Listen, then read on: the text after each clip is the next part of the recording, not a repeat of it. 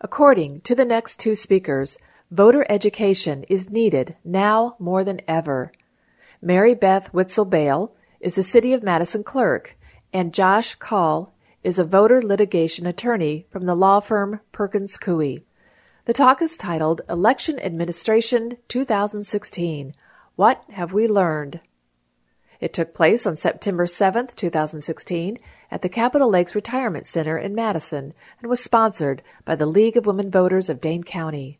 You can find study materials at the League's website at lwvdanecounty.org. First, we hear from Ingrid Roth, Vice President of LWV Dane County, who introduces the speakers. Mary Beth Witzel-Bale is a native of Wisconsin, and this Friday she celebrates her 12th anniversary of working for the City of Madison. She has served as Madison City Clerk for the past 10 years, so happy anniversary.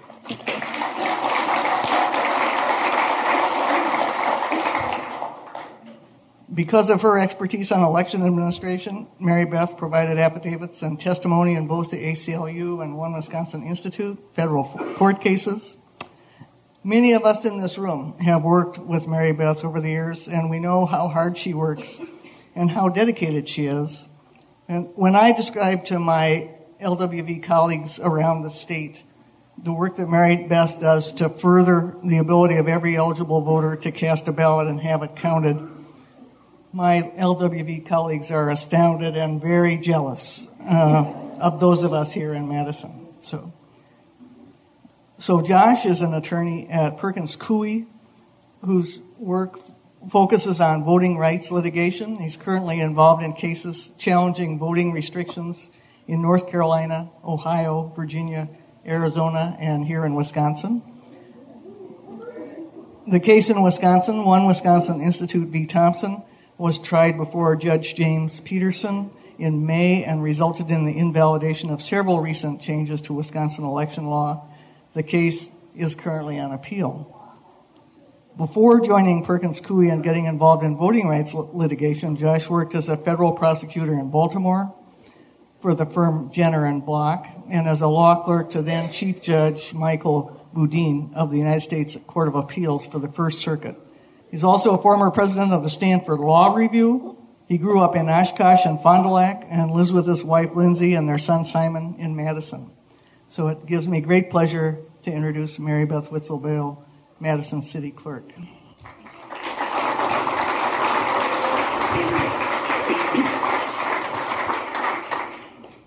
Thank you. I'm happy to spend the evening with some of my favorite people in the League of Women Voters.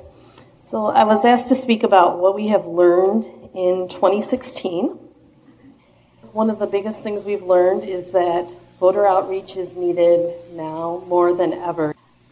We've been keeping track at the polls of what is being presented as voter ID. And we're seeing a lot of voters who use logic to figure out what they'll be showing us at the polls, and they're not acceptable forms of ID. We have statistics here of number of IDs that have been presented that are driver licenses or ID cards from other states. It's 36 voters in February, 54 in April, 4 in August, and of course, as you know, we'll have a lot more voters at the November election, and many of them will not have voted in any of those 3 elections. Voters presenting a student ID card that doesn't meet the state requirements. There was 18 voters in February, 27 in April, and 3 voters in August when our student wards had pretty low turnout. In February, we had 8 voters present an ID that was too expired for us to be able to use, even with the grace period given for Wisconsin driver licenses and ID cards. The same for 15 voters in April and 1 voter in August. And then we have voters who have forgotten to bring their ID to the polls. 37 voters in February, 29 in April, and 10 in August. And not everybody decides to cast a provisional ballot or decides to go home to get their ID. number of these voters just turn away and end up not casting a ballot. And for each election this year, we've had voters who couldn't present an ID because it was lost or it was stolen. 3 voters in February, 2 in April, and 3 in August. In February, we had 5 voters who told us that they did not have an ID at all. Another 5 voters had the same scenario in April, and one voter in August. And then we also have absentee requests that we're unable to fill because the voter sends the request, they do not provide ID with the absentee request. We follow up with the voter and ask them to send us ID, and then they either don't respond or they say, never mind, I don't feel comfortable sending in a copy of my ID. In February, we hadn't kept track of this number, and after the election, wished that we had. So we started tracking this in April. It was 242 voters in April and 89 voters in August. Another lesson that we've learned this year is that it's very important to connect provisional voters with help, such as the help from the League of Women Voters and from the Dane County Voter ID Coalition, to follow up and get their ballot counted. Sometimes that involves a trip to the DMV or just information on what they can do to get their ballot counted. In February, when we had 22% turnout, there were 28 provisional ballots cast. There were 29 voters who said that they would rather not cast a provisional ballot. They could have voted provisionally, but instead they chose not to vote. And only 6 of our provisional ballots were counted for that election. In April, when we had 66% voter turnout, there were 123 provisional ballots cast in the city of Madison. Another 40 voters declined a provisional ballot, and 41 of our provisional ballots were counted. So that's 1/3 of the provisionals counted, and a big reason they were counted was that the League of Women Voters and the Dane County Voter ID Coalition helped provide follow-up for these voters. We had contact information available at the polls. We had sheets of paper for the poll workers to make a list of anybody who wanted help from the League of Women Voters, and there were voters who followed up on that offer. And then in August, when we had 22% turnout, there were 29 provisional ballots cast. 26 additional voters declined casting a provisional ballot, and 10 of our provisional ballots were counted. So we've really appreciated the additional help from the League of Women Voters and the Dane County Voter ID Coalition. On our provisional ballot log, we collect contact information right away at the polls so we can follow up with voters who haven't gotten a copy of their ID to the clerk's office by 4 p.m. Friday. And as you all know, the days following the election, we are out picking up supplies from the polling places. There aren't very many people in the clerk's office. So having extra help available from the League has really made a difference for those provisional voters and help make sure that they're not disenfranchised and discouraged from even trying to vote again. Another thing that we found was helpful for our provisional voters was that when we give them information at the polling place, it says that they can take their ID to any Madison Public Library after Election Day, and the librarians will help them scan the ID and send it to the clerk's office via email. We have found that more than half of the voters who follow up with us to have their provisional ballot counted are doing so with the help of librarians. So they don't have to come downtown to find a parking spot. They don't have to try to figure out a new sort of technology. They get help for free from City of Madison librarians. Another lesson we've learned is that voter registration can be a bigger obstacle than voter ID. And this is something that we've been looking at for quite a few years. In February, we had 89 people who were eligible to vote who went to the polling place expecting to be able to register on Election Day, but they didn't have a form of proof of residence that was acceptable under state law. And in this situation, there is no chance for a provisional ballot. If you can't prove your address on Election Day to register, you can't register, and then you can't cast a ballot. In April, we had 99 voters with the same issue and 22 voters in August. We also have data for the past several years. We've been tracking this since 2012. In November 2014, 157 eligible voters in the city of Madison planned to register at the polls on Election Day, but they weren't able to do so. In November 2012, it was 164 eligible voters. In June of 2012, 239 eligible voters. And in May of 2012, 130 eligible voters could not register at the polls. We've also learned with voter ID after the February election that we need at least 11 election officials at every polling place. That's the minimum. You may recall a few years ago the minimum number of poll workers we'd have at a polling place was 5. We thought we would be increasing that to 9 with voter ID, but we learned in February that 9 simply wasn't sufficient. We had to add additional poll workers. Our goal in Madison is that each voter will be able to get through the line within 15 minutes after the initial rush at 7 a.m. And in order to accomplish that goal, we found that we have to split the poll books at each polling place. And we need a third election official on each half of the poll book to check the voter's ID while they're checking in at the poll book.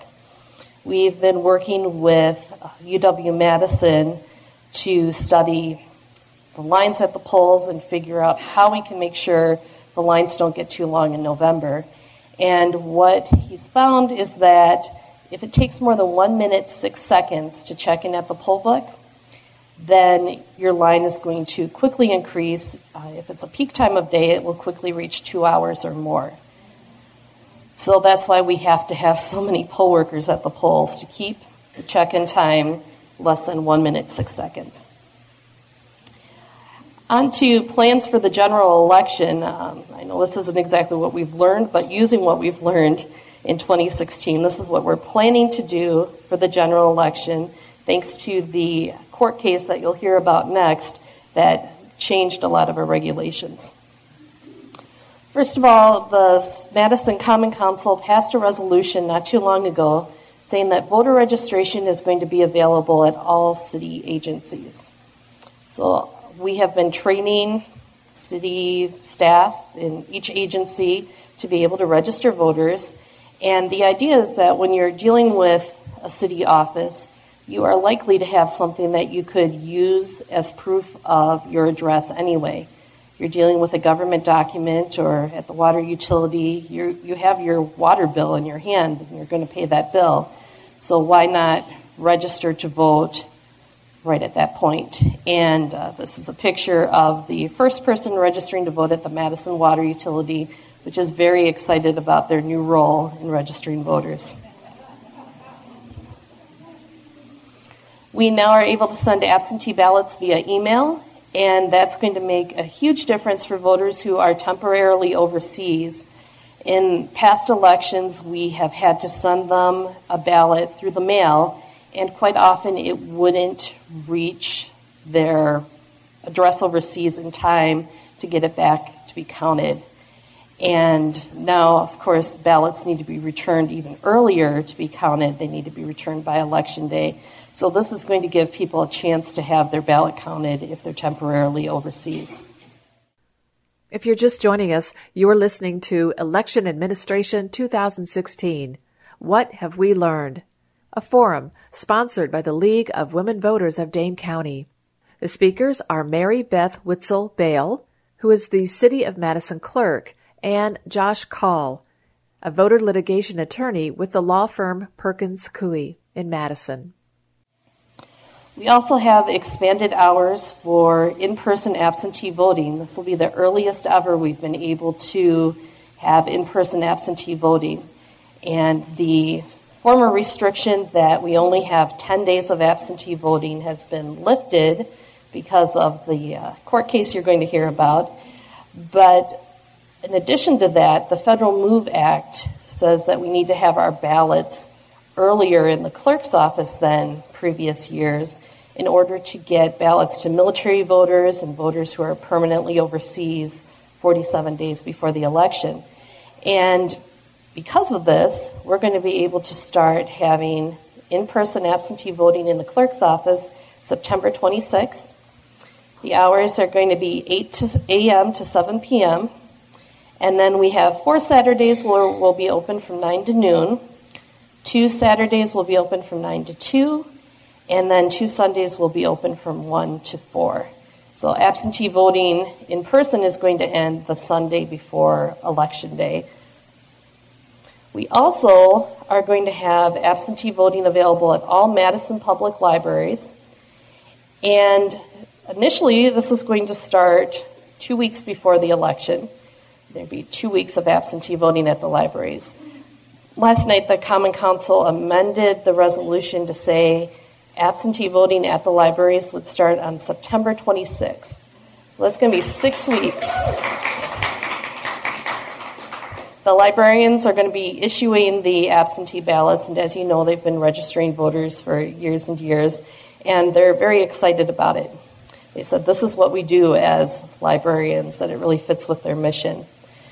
There is a section of Madison that doesn't have a library, the northeast corner of Madison, and so Streets East said that they would let us offer absentee voting during the hours that Streets East is open. So that's 7 a.m. to 4 p.m., and that also is going to begin on September 26th for weekdays. For the libraries, as you know, there are libraries that are open on Sundays. There are libraries that are open until 9 p.m. Each library has its own set of hours, but voting is going to conclude 30 minutes before the library closes, and then the clerk's office is going to retrieve their ballots from that day and help them restock for the following day. We also will have in-person absentee voting on our college campuses. Edgewood College, the final week before the election, Monday through Friday, is going to have a site for absentee voting from 10 a.m. to 2 p.m. And UW-Madison has given us a location in Union South for that same week, Monday through Friday, 10 a.m. to 6 p.m. On campus, we also are going to be able to use certified housing lists as proof of address. And so that's going to save a lot of time with the voters in line trying to get a strong enough Wi-Fi signal to bring up their MyUW site to prove their address. So this will be very helpful. And UW-Madison is going to set up a station at each of our polling locations that are on campus, that are in UW buildings, where they are going to be able to issue UW-Madison voter IDs right at the polls.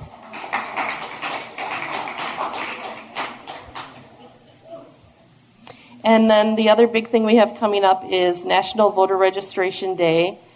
We're very saddened that the state is eliminating special registration deputies, but we'd like to make this National Voter Registration Day our biggest ever while we still are able to make use of the special registration deputy process and really go out with a bang with that. But as special registration deputies are eliminated by the state, we still hope to work closely with the League of Women Voters on voter outreach. Voter outreach is going to be needed more than ever because not everybody has access to a computer, not everybody is computer savvy, and there are going to be people who need a lot of help getting registered to vote and working through all the red tape that may be before them and figuring out what the regulations are currently. So we hope to continue working closely with you as voter education ambassadors next year and beyond. and also in issuing absentee ballots and the exciting events that we have coming up the next couple of months. So thank you. If you're just joining us, you are listening to Election Administration 2016. What have we learned? A forum sponsored by the League of Women Voters of Dane County. The speakers are Mary Beth Witzel Bale, who is the City of Madison clerk, and Josh Call, a voter litigation attorney with the law firm Perkins Coie in Madison. Thank you very much. Let me start out by thanking the League of Women Voters of Dane County for having me. It's a particular honor to be here with Mary Beth. She didn't say all the great things that she's doing here, so I'm going to take a brief opportunity to say a few of them, since I know about a lot of them firsthand. Madison is really a leader in making in-person absentee voting opportunities available to all of its voters. I call it early voting, by the way, and I once said that in front of Kevin Kennedy, who looked at me very cross-eyed. So I've learned to say in-person absentee voting. But Mary Beth and her staff really took the lead in expanding opportunities into multiple locations, into libraries, as you've heard about, and it served as a model for cities throughout the state. But that's not the only way in which she's been innovating. You heard that she's taking advantage of the opportunity to email or fax ballots overseas to voters who are out of the country and would have trouble getting a ballot back. Madison has taken a really scientific approach to preventing long lines from forming, which have been a major problem in large cities throughout the country, but Madison, for the most part, has avoided. And just at the smallest level of detail, I actually used to vote at this polling location right here at Capitol Lakes. And so I was reminded as I was parking today about all the details that go into election administration, like making sure you have a location that's accessible for parking. You don't see a lot of headlines in the papers that say, election administrators found locations with lots of available parking. But it turns out that that sort of thing actually plays a big role in making voting easier for people or harder. And it's those sorts of nuts and bolts that Mary Beth and her staff have done a really fantastic job of putting together in Madison. So I would ask you to join me in a brief round of applause for them.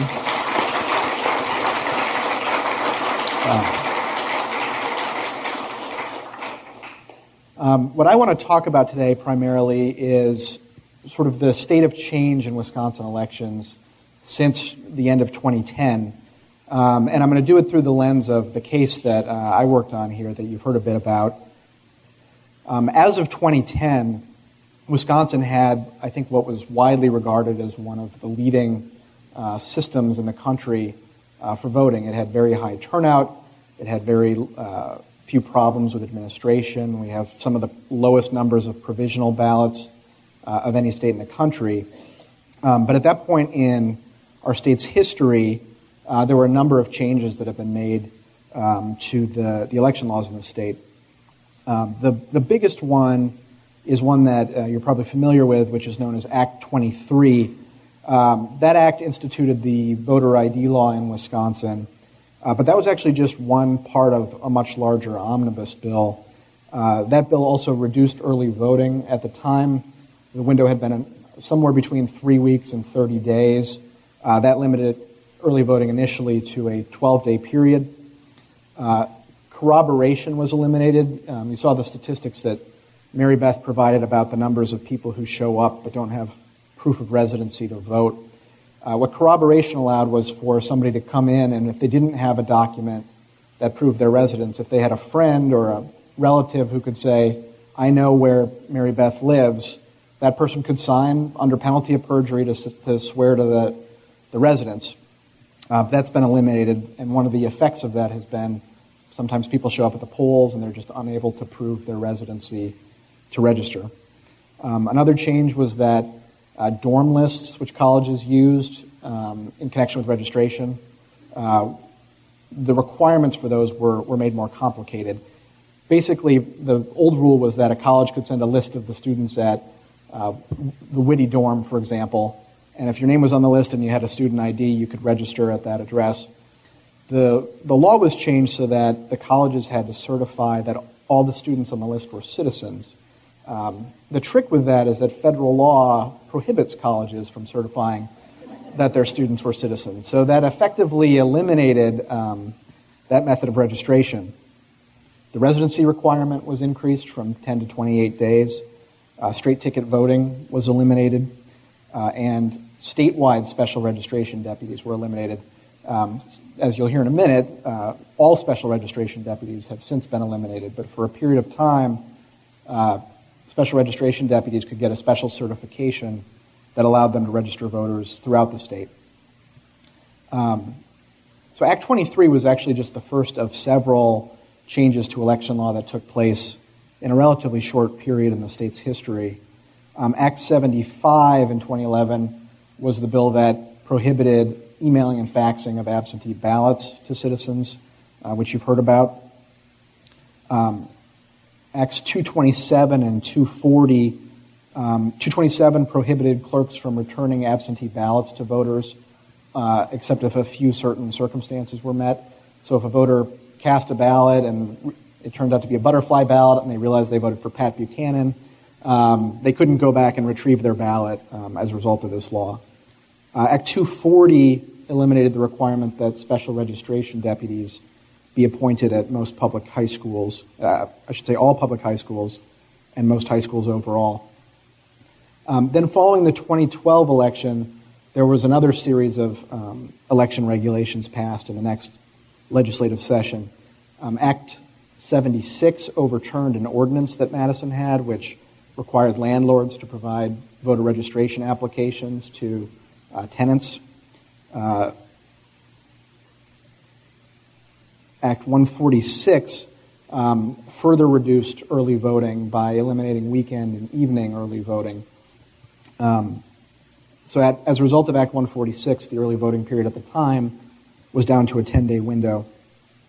And then in Acts 177 and 182, the legislature created a rule that observer areas had to be placed within 3 to 8 feet of where voters check in to register to vote or to announce their presence to vote. The previous rule had been a 6 to 12-foot window, so it moved the observers closer to where the voters were stationed. Act 182 is what requires documentary proof of residence to register at any time. So even if it's more than 20 days before the election, the system that was previously in place, and is actually still in place, when a registration comes in, a card is sent out by mail to confirm that the person who registered lives there. That still happens, but now regardless of when you register, you're required to provide some sort of document that proves where you live. And the last bill I mentioned up there is Senate Bill 91. That bill was not passed. It was introduced in March of 2013. And that bill would have permitted multiple early voting locations to be opened up in any municipality in the state. At the time, there was a restriction that limited early voting to one location per municipality. So in Madison, it had been at the clerk's office. In Milwaukee, it was at the municipal building downtown. And other cities had similar setups. So in our lawsuit, we filed in May of last year. The case is known as One Wisconsin Institute. It's now versus Thompson, who's replaced Judge Nickel as one of the election administrators in the state. And I and several of my colleagues represented One Wisconsin Institute, Citizen Action of Wisconsin, and several individual voters who were challenging the restrictions that I just mentioned. We brought that case under a variety of theories. One is that the Constitution prohibits election laws that impose burdens on voters that are weightier than the state interests that they serve. We argued that some of the laws violated the Voting Rights Act. And then we argued that the laws were intended to suppress the votes of particular groups of voters, in particular minority voters, young voters, and Democratic voters. So a trial was held this past May before Judge Peterson in Madison. Mary Beth was one of the star witnesses at trial, and she subjected herself to cross-examination. And after the trial, Judge Peterson issued a lengthy order, which I believe was in your reading materials for today, It was over 100 pages, so you'll be excused if you did not get to the end. I don't want to ruin the end for anybody who plans to read ahead, but in his order, Judge Peterson found that some of the provisions I just mentioned, although not all of them, were unconstitutional. In most cases, because he found that the burdens that those provisions imposed on voting rights outweighed the benefits that the provisions served. The issue that I think is the most high profile is the voter ID law, which I'm sure you all know about. Keeping track of the various changes to how it's being implemented and what the rules are for it are a bit tricky, to say the least. And it was an interesting opinion on that. Judge Peterson found that, and this is in his opinion, the Wisconsin experience demonstrates that a preoccupation with mostly phantom election fraud leads to real incidents of disenfranchisement, which undermine rather than enhance confidence in elections, particularly in minority communities. To put it bluntly, Wisconsin's strict version of voter ID law is a cure worse than the disease. And what the evidence at the trial showed, among other things, is that as the Wisconsin's voter ID law was being implemented, to get an ID, you needed to have certain underlying documents. Often it was a birth certificate, but certain other forms of documentation could qualify. And what we were able to show at the trial is that there are some voters who, because they were born with a midwife who delivered them, or because they were born in the Jim Crow South, or for any other number of reasons, just don't have those documents. And sometimes people would undertake extraordinary efforts, but simply just were not able to get an ID through the process the state had in place. And so we identified a number of voters, some of whom were plaintiffs in the case, who were effectively disenfranchised. Not just effectively, they could not vote. They could not get an ID that permitted them to vote. And so I think that was particularly striking evidence for the judge, particularly when contrasted with the absence of cases of in-person voter impersonation fraud, which is the purported goal of the voter ID laws.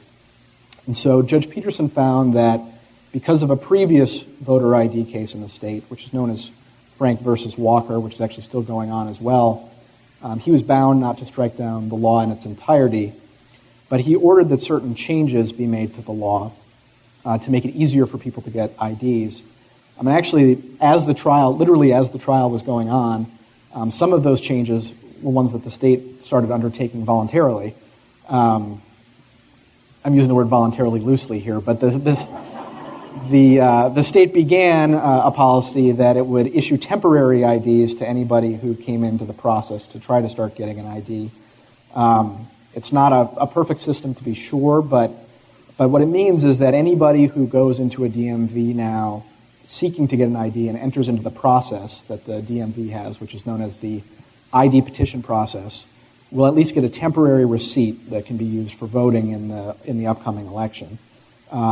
That issue is still being litigated, as you heard at the start. It's on appeal, but for purposes of this upcoming election, I think the rules are pretty well set. And so, if you know somebody who needs an ID who doesn't have one, you can take them to the DMV with whatever identity documents they have and with whatever proof of residency documents they have, and gather it all up and go in. And even if it's not what is required to get the permanent ID, they can at least get a temporary ID that will let them vote in the upcoming election. Judge Peterson also ordered that outreach be done by the state to educate voters on the existence of this process.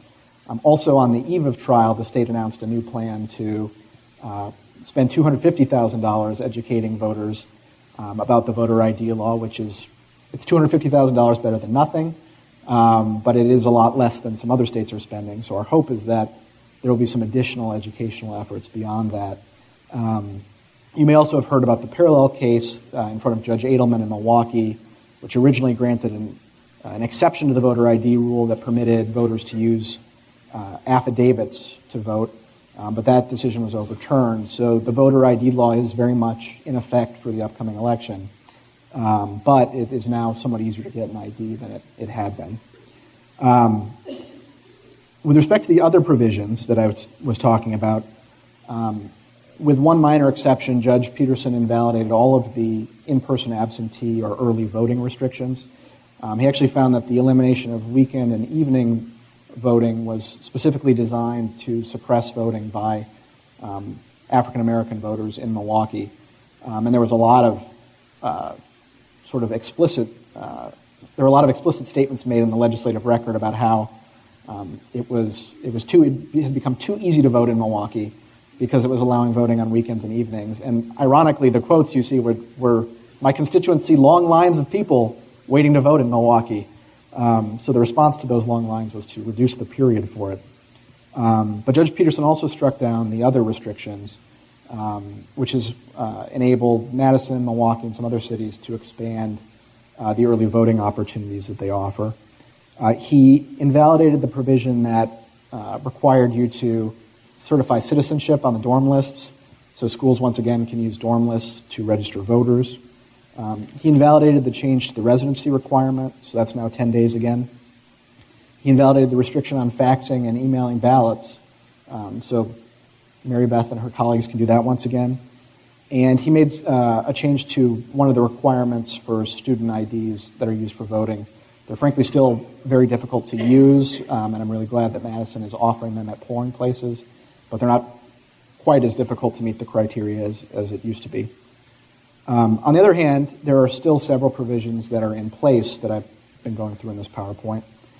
Corroboration is still eliminated. Straight ticket voting is still not available. Statewide and mandatory high school special registration deputies are no longer required or available.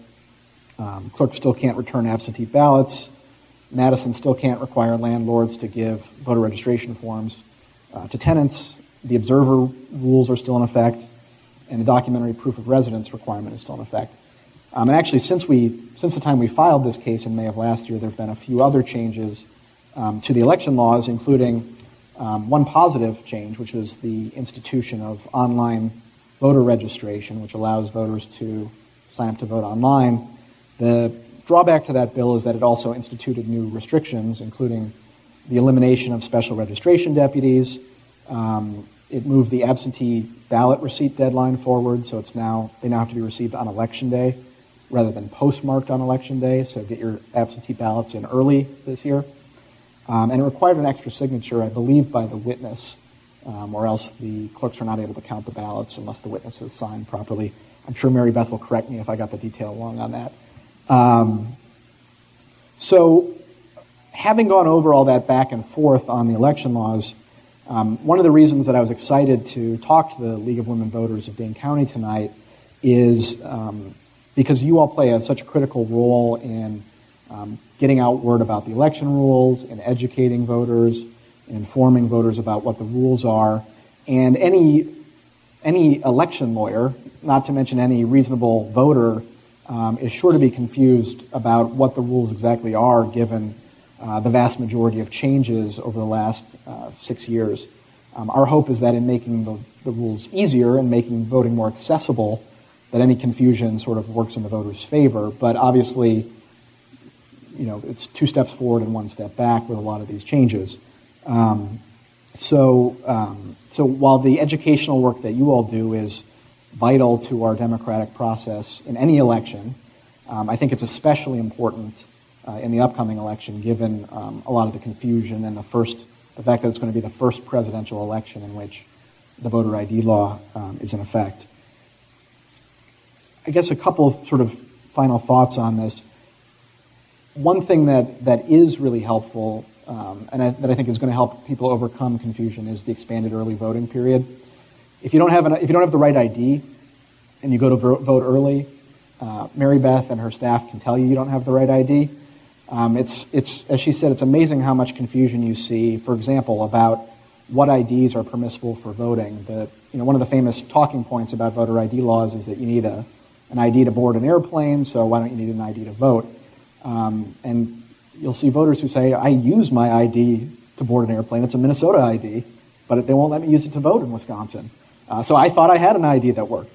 And so education is needed, but getting people out to the polls early can help people work through those problems. So I highly recommend that folks encourage that. As Mary Beth mentioned, this is the last election in which special registration deputies are in place in Wisconsin. So if you have special registration deputy juices flowing, this is the year to use them, because it's going to be gone after this until the law gets put back in place. But that's, I think, probably further out. Again, let me just say thank you for having me, and thank you all for all the work you do. It really is what takes these successes that we have and makes them effective, and actually makes them make a difference for voters in getting to the poll and getting out to vote. So thank you very much, and I look forward to your questions. You are listening to Election Administration 2016. What have we learned? A forum sponsored by the League of Women Voters of Dane County. The speakers are Mary Beth Witzel Bale, who is the City of Madison clerk, and Josh Call, a voter litigation attorney with the law firm Perkins Coie. Now, a discussion with the audience. The things he has said or found, do they apply statewide or just in the Western District? The answer is that it was a decision from the Western District, but it applies statewide. As a federal judge, he has authority to issue orders that are as broad as appropriate, and it's a state law, and so the order does apply to the full state. Hi, I understand that the special registration deputies are allowed till they actually have an operational online system for registering. No, really, is that practically going to be by January or 2 years from now? We've been told by the state that it will be running in January, and that's all we have to go on right now. And I will add, I believe, I haven't looked at the bill in a while, but I believe there's a legislative mandate that it be in place no later than a date certain, which I think is the spring of 2017. Now, what happens if it's not ready? If it's not ready at that point, I'm not sure. But I think, given that mandate, the goal at least has to be to get it done by that time. Yeah, referring to the prohibition on straight ticket voting, was any rationale offered for that? The primary rationale is that that was offered is that voters should be sufficiently informed that they vote, that they know who they're voting for, and that they vote for the candidates rather than for the party. That was the rationale offered. Our argument was that the real reason that it was passed is, first of all, that it makes the voting process longer and so increases lines, and secondly, because some voters have a lot more trouble reading and with literacy than other voters, and so it makes the overall process more confusing and has the effect of disenfranchising people. I have two questions about early voting. One, can anybody who lives anywhere in the city of Madison vote at any of the early voting sites, including the campus sites? And number two, will there be at all the sites, will there be an AutoMark, a ballot marking terminal for people with special needs? We will try to get an AutoMark at each location. We're still working out all the logistics of what we're going to be bringing to each site. So part of it's going to depend on how much space is available at the library. I know the Monroe Street Library has a lot less space than the other libraries, so there might not be space for an AutoMark at the Monroe Street Library, but we'll try to get the AutoMarks to places where there is room for one. Could you give us a little preview of what happens next with the appeal? Not your strategy, but I mean, it's been hard for me to figure out what comes next and on what approximate timeline. Sure. So I'll give you a bit of background, which is maybe more than you were bargaining for. But in the last 5 or 6 years, I would say, and especially since 2013, there have been a number of changes to election laws in states throughout the country that have made it more difficult to vote, which within the last 50 or so years is a real departure from what had been a general tradition of expanding voting opportunities in the country. And what has happened as a result of that is that there's been an uptick in litigation related to voting laws. And two years ago, before the 2014 election, there were a number of cases that were decided very close in time to the election date. And the Supreme Court, in 4 major cases across the country, in each case basically said, we're not going to let that go into the recent decision go into effect. We're basically going to say the status quo, within a reasonable period of time of the election needs to stay in place. They didn't say this, but everybody's interpretation is that they wanted to avoid sort of confusing voters by having the rules change at the last minute. So what's happened is that this year, sort of in response to that, myself and other lawyers who do what I do tried to get these cases resolved earlier in the process. And the judges have been conscious of that too. Judge Peterson made very clear that he wanted to get a decision out before August so that there would be time for this process to play out. So what's happened in that case is he did issue a decision, I believe, right at the end of July. The state of Wisconsin moved to stay the part of the order that was striking down these provisions that I mentioned. We, on the other hand, moved for an expedited review to try to invalidate the other provisions that were challenging. And what the Seventh Circuit essentially has done is it denied the request that the provisions be stayed. So the parts that we were successful on before Judge Peterson, those changes will be in effect for this upcoming election. On the other hand, the court did not grant our request for an expedited review process of the parts of the case that we were not successful on. So what that means is, first of all, it looks like, barring something unforeseen, the election rules in the state are pretty well set through the election. And what that means is the appellate process will play out in sort of the way it normally does. The court systems are not famously fast, for any of you who've dealt with them. With the election law cases, they've had to be because of you have a definite endpoint, the election date. But what that means is it'll be a more traditional appeals process. The state's opening appellate brief will be filed next week, actually, and then our response is due a month later. And eventually the case will be argued probably early next year. So the final resolution of the case is still several months out. But essentially the state is challenging the aspects that it lost, and we're challenging the aspects that we lost, with some qualifications. The Edelman case this is the case in Milwaukee that is focused on just voter ID. That case is on a roughly parallel track. So they will likely get decided around the same time, although that remains to be seen. As people who do voter education, we really rely on the publications that your office puts out. And I went in recently to try to get the updated ones that have the new rules, and I was told you didn't have them. I know you guys have been really busy. Are you planning to have them for those of us who actually pay attention to those revision dates so that we could get them? And yes, when? I'm working on the new versions to send to the printer, so hopefully next week we'll have new versions available. Are we able to get sample ballots to educate the community with? Absolutely, and you can stop by our office to get a sample ballot. We don't have the ballots on cardstock yet, but we have a PDF of all the ballots. Or if you send me an email message about where you're going to be doing voter outreach, I could send you a sample ballot for that area of Madison. Okay, thank you. Some of us do absentee ballots sometimes, and sometimes we do in-person ballots. So I remember back, I think it was 2010, that we had voter ID in effect, and we submitted our IDs with our absentee ballots. And at that time, I was under the understanding that you kept those permanently.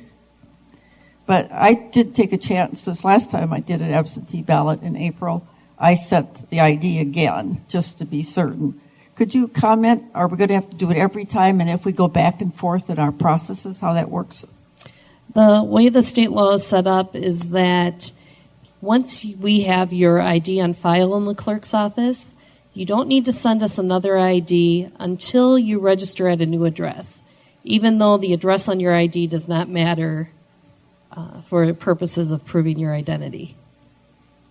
But Mary Beth, I'd like to just point out, you told me that I had sent mine in with my ballot because in February I didn't send it with my application in 2012. And so because I hadn't sent it with my application and it went with the ballot, it actually didn't get retained in your office. It's only if you sent it with the application at that time. They've changed the rules on on the IDs, so that now, in order for us to send you a ballot, we need to have your ID on file first. And so there will be no more sending in IDs with ballots, which is going to be a lot easier to administer at the polls. There won't be requirements that the poll workers look for a copy of somebody's ID and then try to keep that in a safe place so it's not left behind at the polling place. Have a feel for what changes would need to be made either in the law or by the courts so that UW-Madison would be willing to make some other changes to have a ID, a standard WIS card that would be compliant. For instance, if the judge would order that it had to have an expiration date on the card itself of 5 years, would that be sufficient for UW-Madison to agree to change their standard WIS card?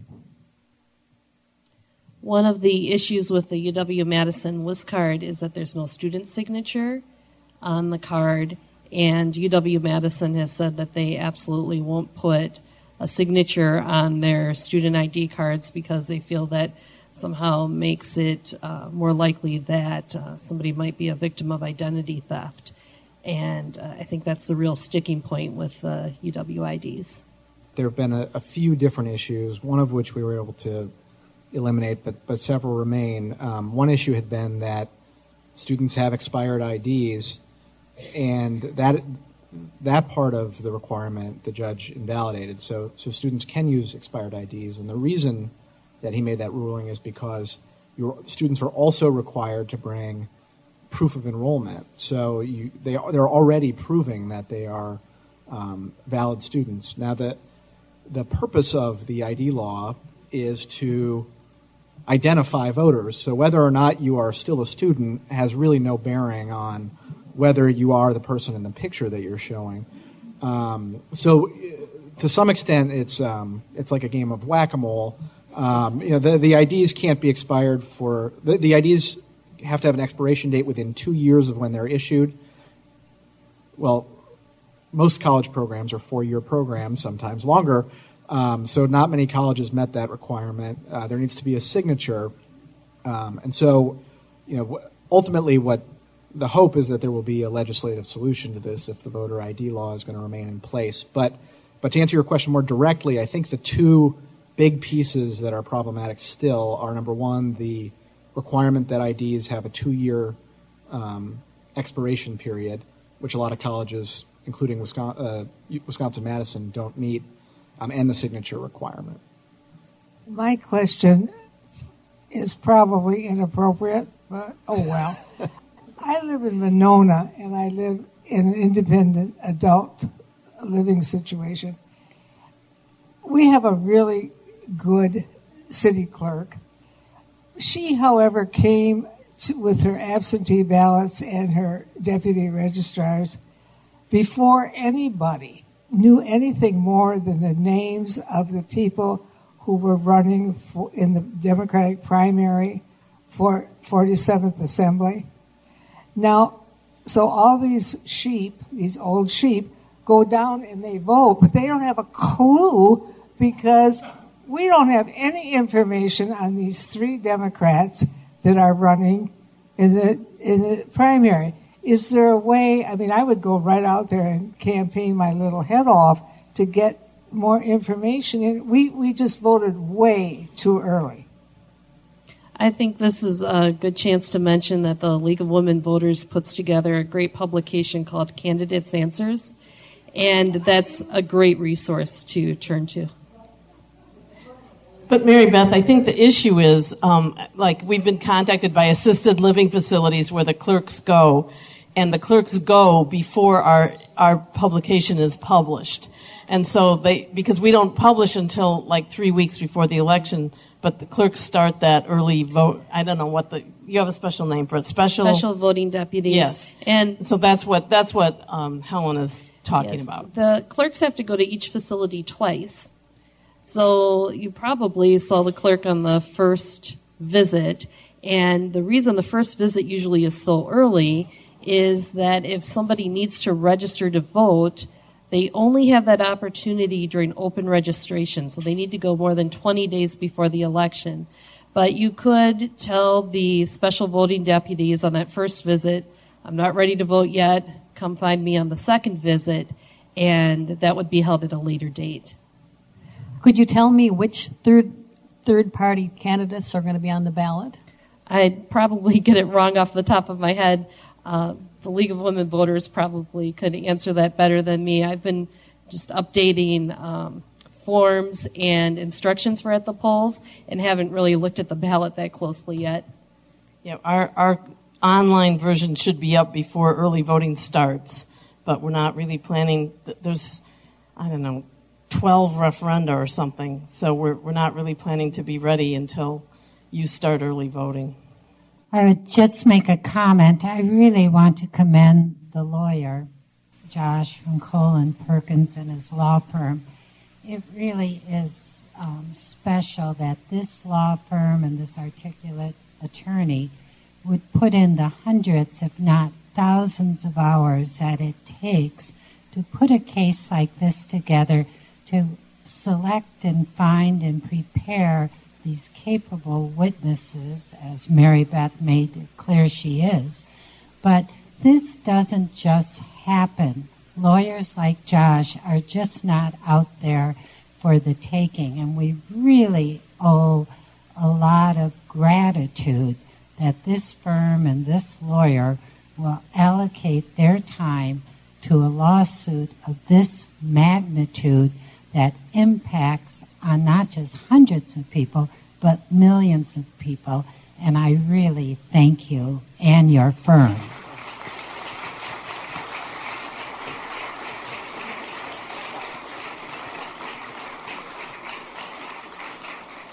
I would like to say I was very impressed, and I only viewed the trial for a little while, but I think there were at least 3 partners from the coast as part of your team, right, Josh? They were giving me very careful instruction. I thank you very much for the comments. That was very nice of you. We are very fortunate in Wisconsin to have some really dedicated election officials and people who are in groups like the League of Women Voters. Andrea Kaminsky, who's the executive director of the League of Women Voters of Wisconsin, also testified at trial, and people with that sort of knowledge about what happens in real day-to-day interactions and why laws that can be seemingly fairly innocuous can actually be burdensome on voters in real life.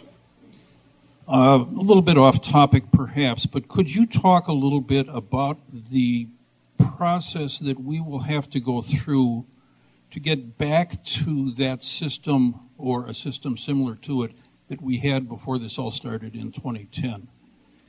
Based on the comments earlier in the program that we had one of the best programs, what is it going to take to get back to that?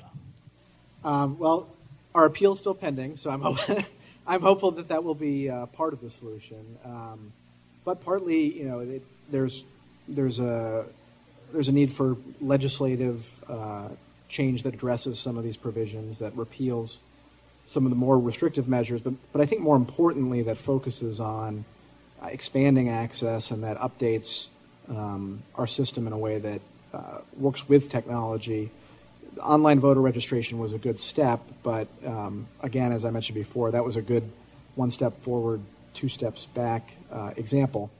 But I will say the one thing I am very excited about, there's one big step forward from our case rather than just moving things back to the way they were, which is the expanded early voting locations. The one location rule had been in effect,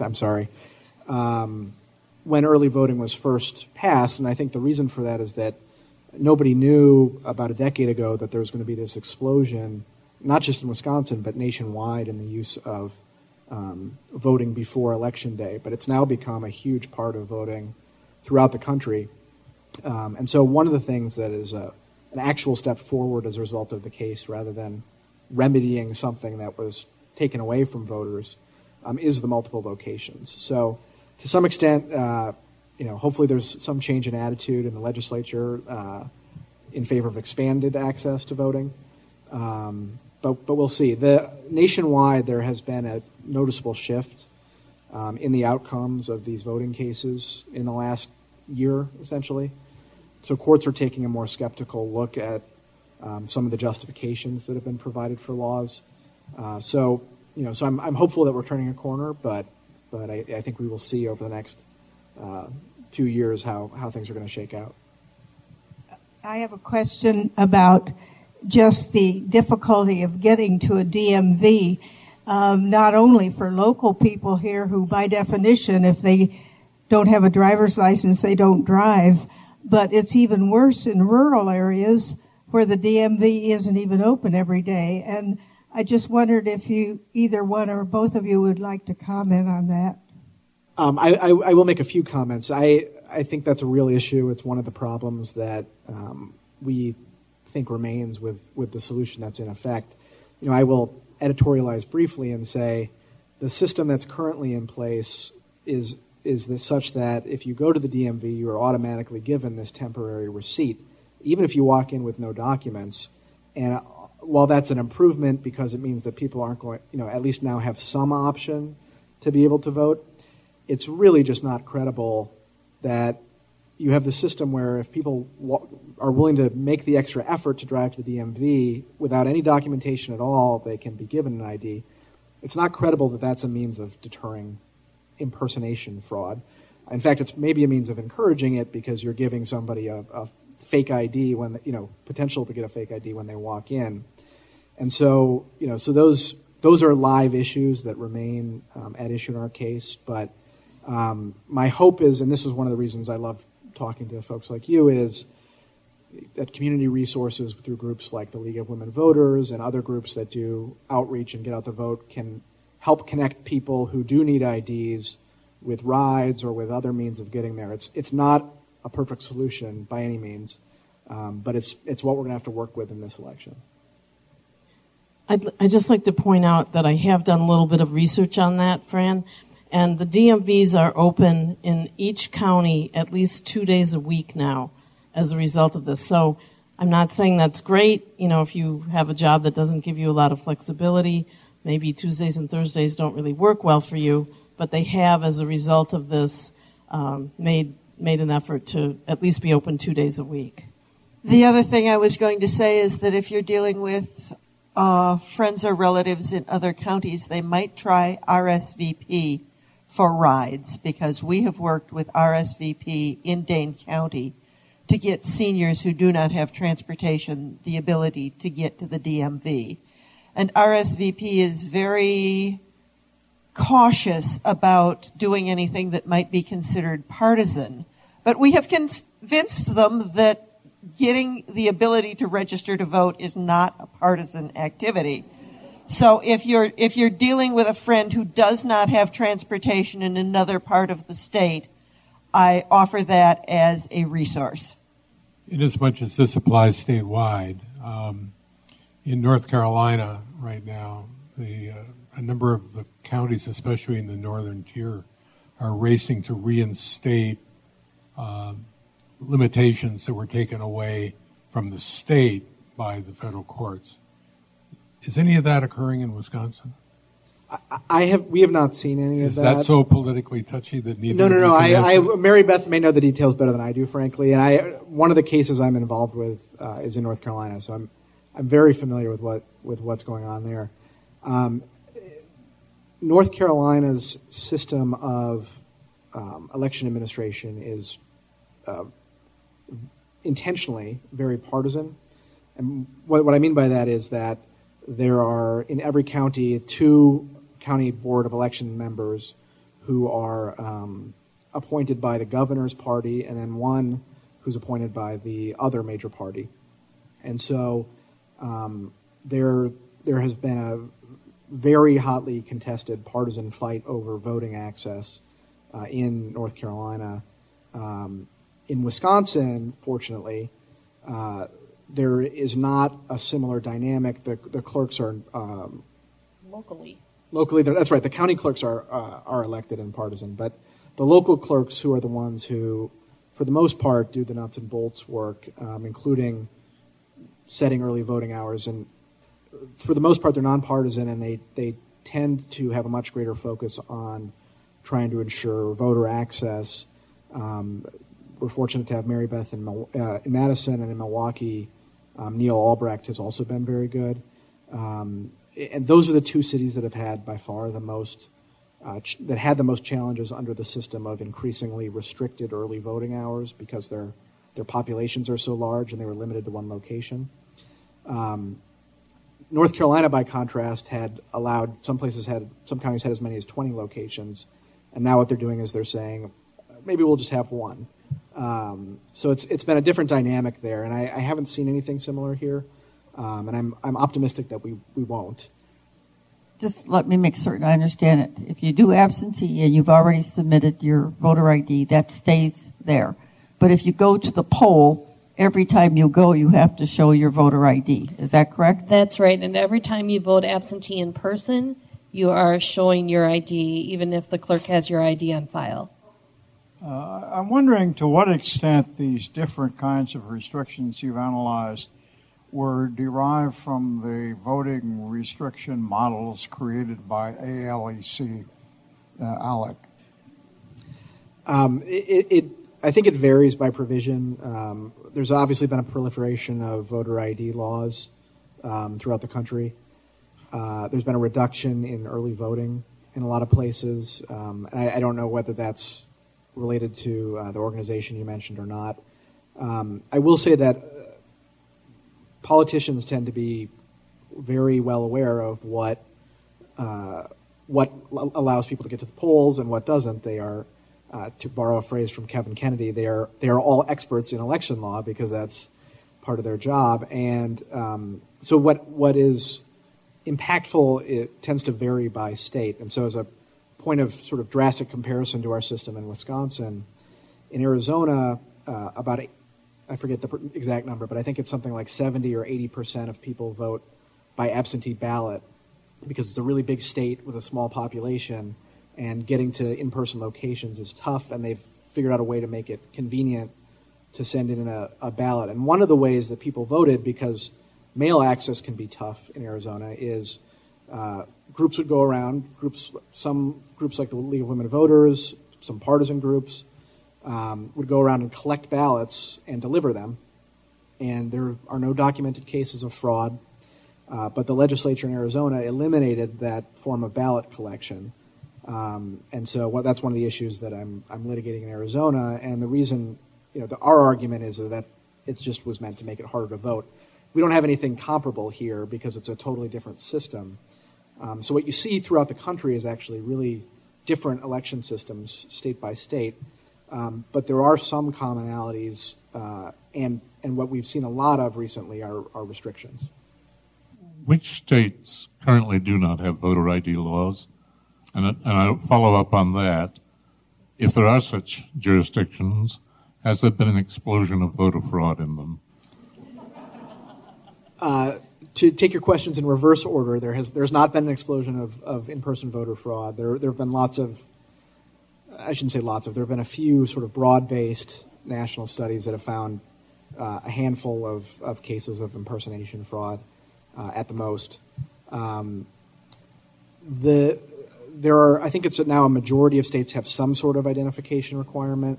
There are fewer than 10 that have what we call strict photo ID laws, which are laws that, number one, require you to present an ID that has a photograph, and number two, require that, don't give you any alternative to presenting the ID. So in some states, you can, if you don't have an ID, you can sign an affidavit, for example, which is what Judge Edelman had ordered. Wisconsin is one in the category of most restrictive laws. And not only is it in the category, there was one state that was arguably as restrictive, which was Texas. The Texas law has been invalidated now, so I don't think there's any other state that has a combination that is as strict as Wisconsin's. It requires an ID if you vote by mail absentee, which is, there are very few places that do that. There are relatively limited numbers of IDs, and until very recently, it was very difficult to get an ID if you didn't have the required underlying documents. And that's one of the reasons, frankly, that the Wisconsin law has been so hotly contested in the courts. It's, there are other states that have compromised and sort of more middle ground positions, and there's been less of this sort of thing. In addition to early voting at the libraries and the campus, will there also be registration going right up until, say, the Friday before the election? Yes, there will, through the Friday before the election day. Does that seem like that's implicit in Judge Peterson's decision? Is that how the city attorney determined that? That's the advice we received from our city attorney, that they're extensions of the city clerk's office. So I've heard a lot of great things about the League of Women Voters and what we're doing to help and to educate people. And I would just like to remind people at home that you can donate to us to help what we do. We incur a lot of printing expenses and office expenses that help us to do a good job. And you can go to our website at lwvdanecounty.org. And thank you.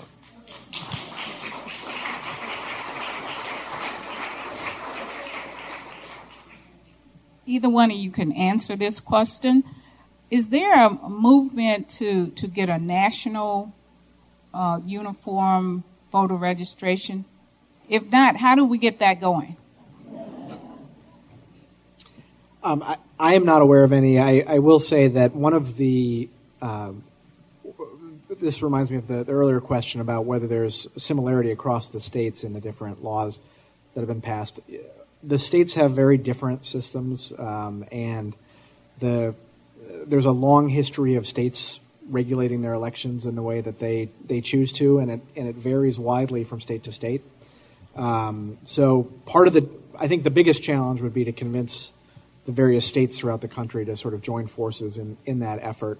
I will say that Wisconsin, this is not quite what you're talking about, but Wisconsin recently entered into a group called ERIC, and I will let Mary Beth remind me of what that acronym stands for if she can think of it. But it's an interstate consortium that is meant to help catch any multiple state voting, but it's also meant to encourage voter registration across the states. And to join, you need to do certain things to encourage registration. It certainly doesn't create a registration that's good for all time across all states, but that's the sort of thing I've seen. I haven't seen anything as ambitious as your suggestion. We really need to thank Mary Beth and Josh for all the work they do. You've been listening to Election Administration 2016. What have we learned? A forum sponsored by the League of Women Voters of Dane County. The speakers were Mary Beth Witzel Bale, who is the City of Madison clerk, and Josh Call, a voter litigation attorney with the law firm Perkins Coie in Madison. The talk took place on September 7, 2016, at the Capitol Lakes Retirement Center in Madison and was sponsored by the League of Women Voters of Dane County. You can find study materials at the League's website at lwvdanecounty.org. To find out what else the League is up to, go to their website at lwvdanecounty.org. The views expressed here are those of the speakers and not necessarily those of the League of Women Voters of Dane County. Permission to rebroadcast this podcast is granted if credit is given to the League of Women Voters of Dane County and any editing does not alter the speaker's meaning.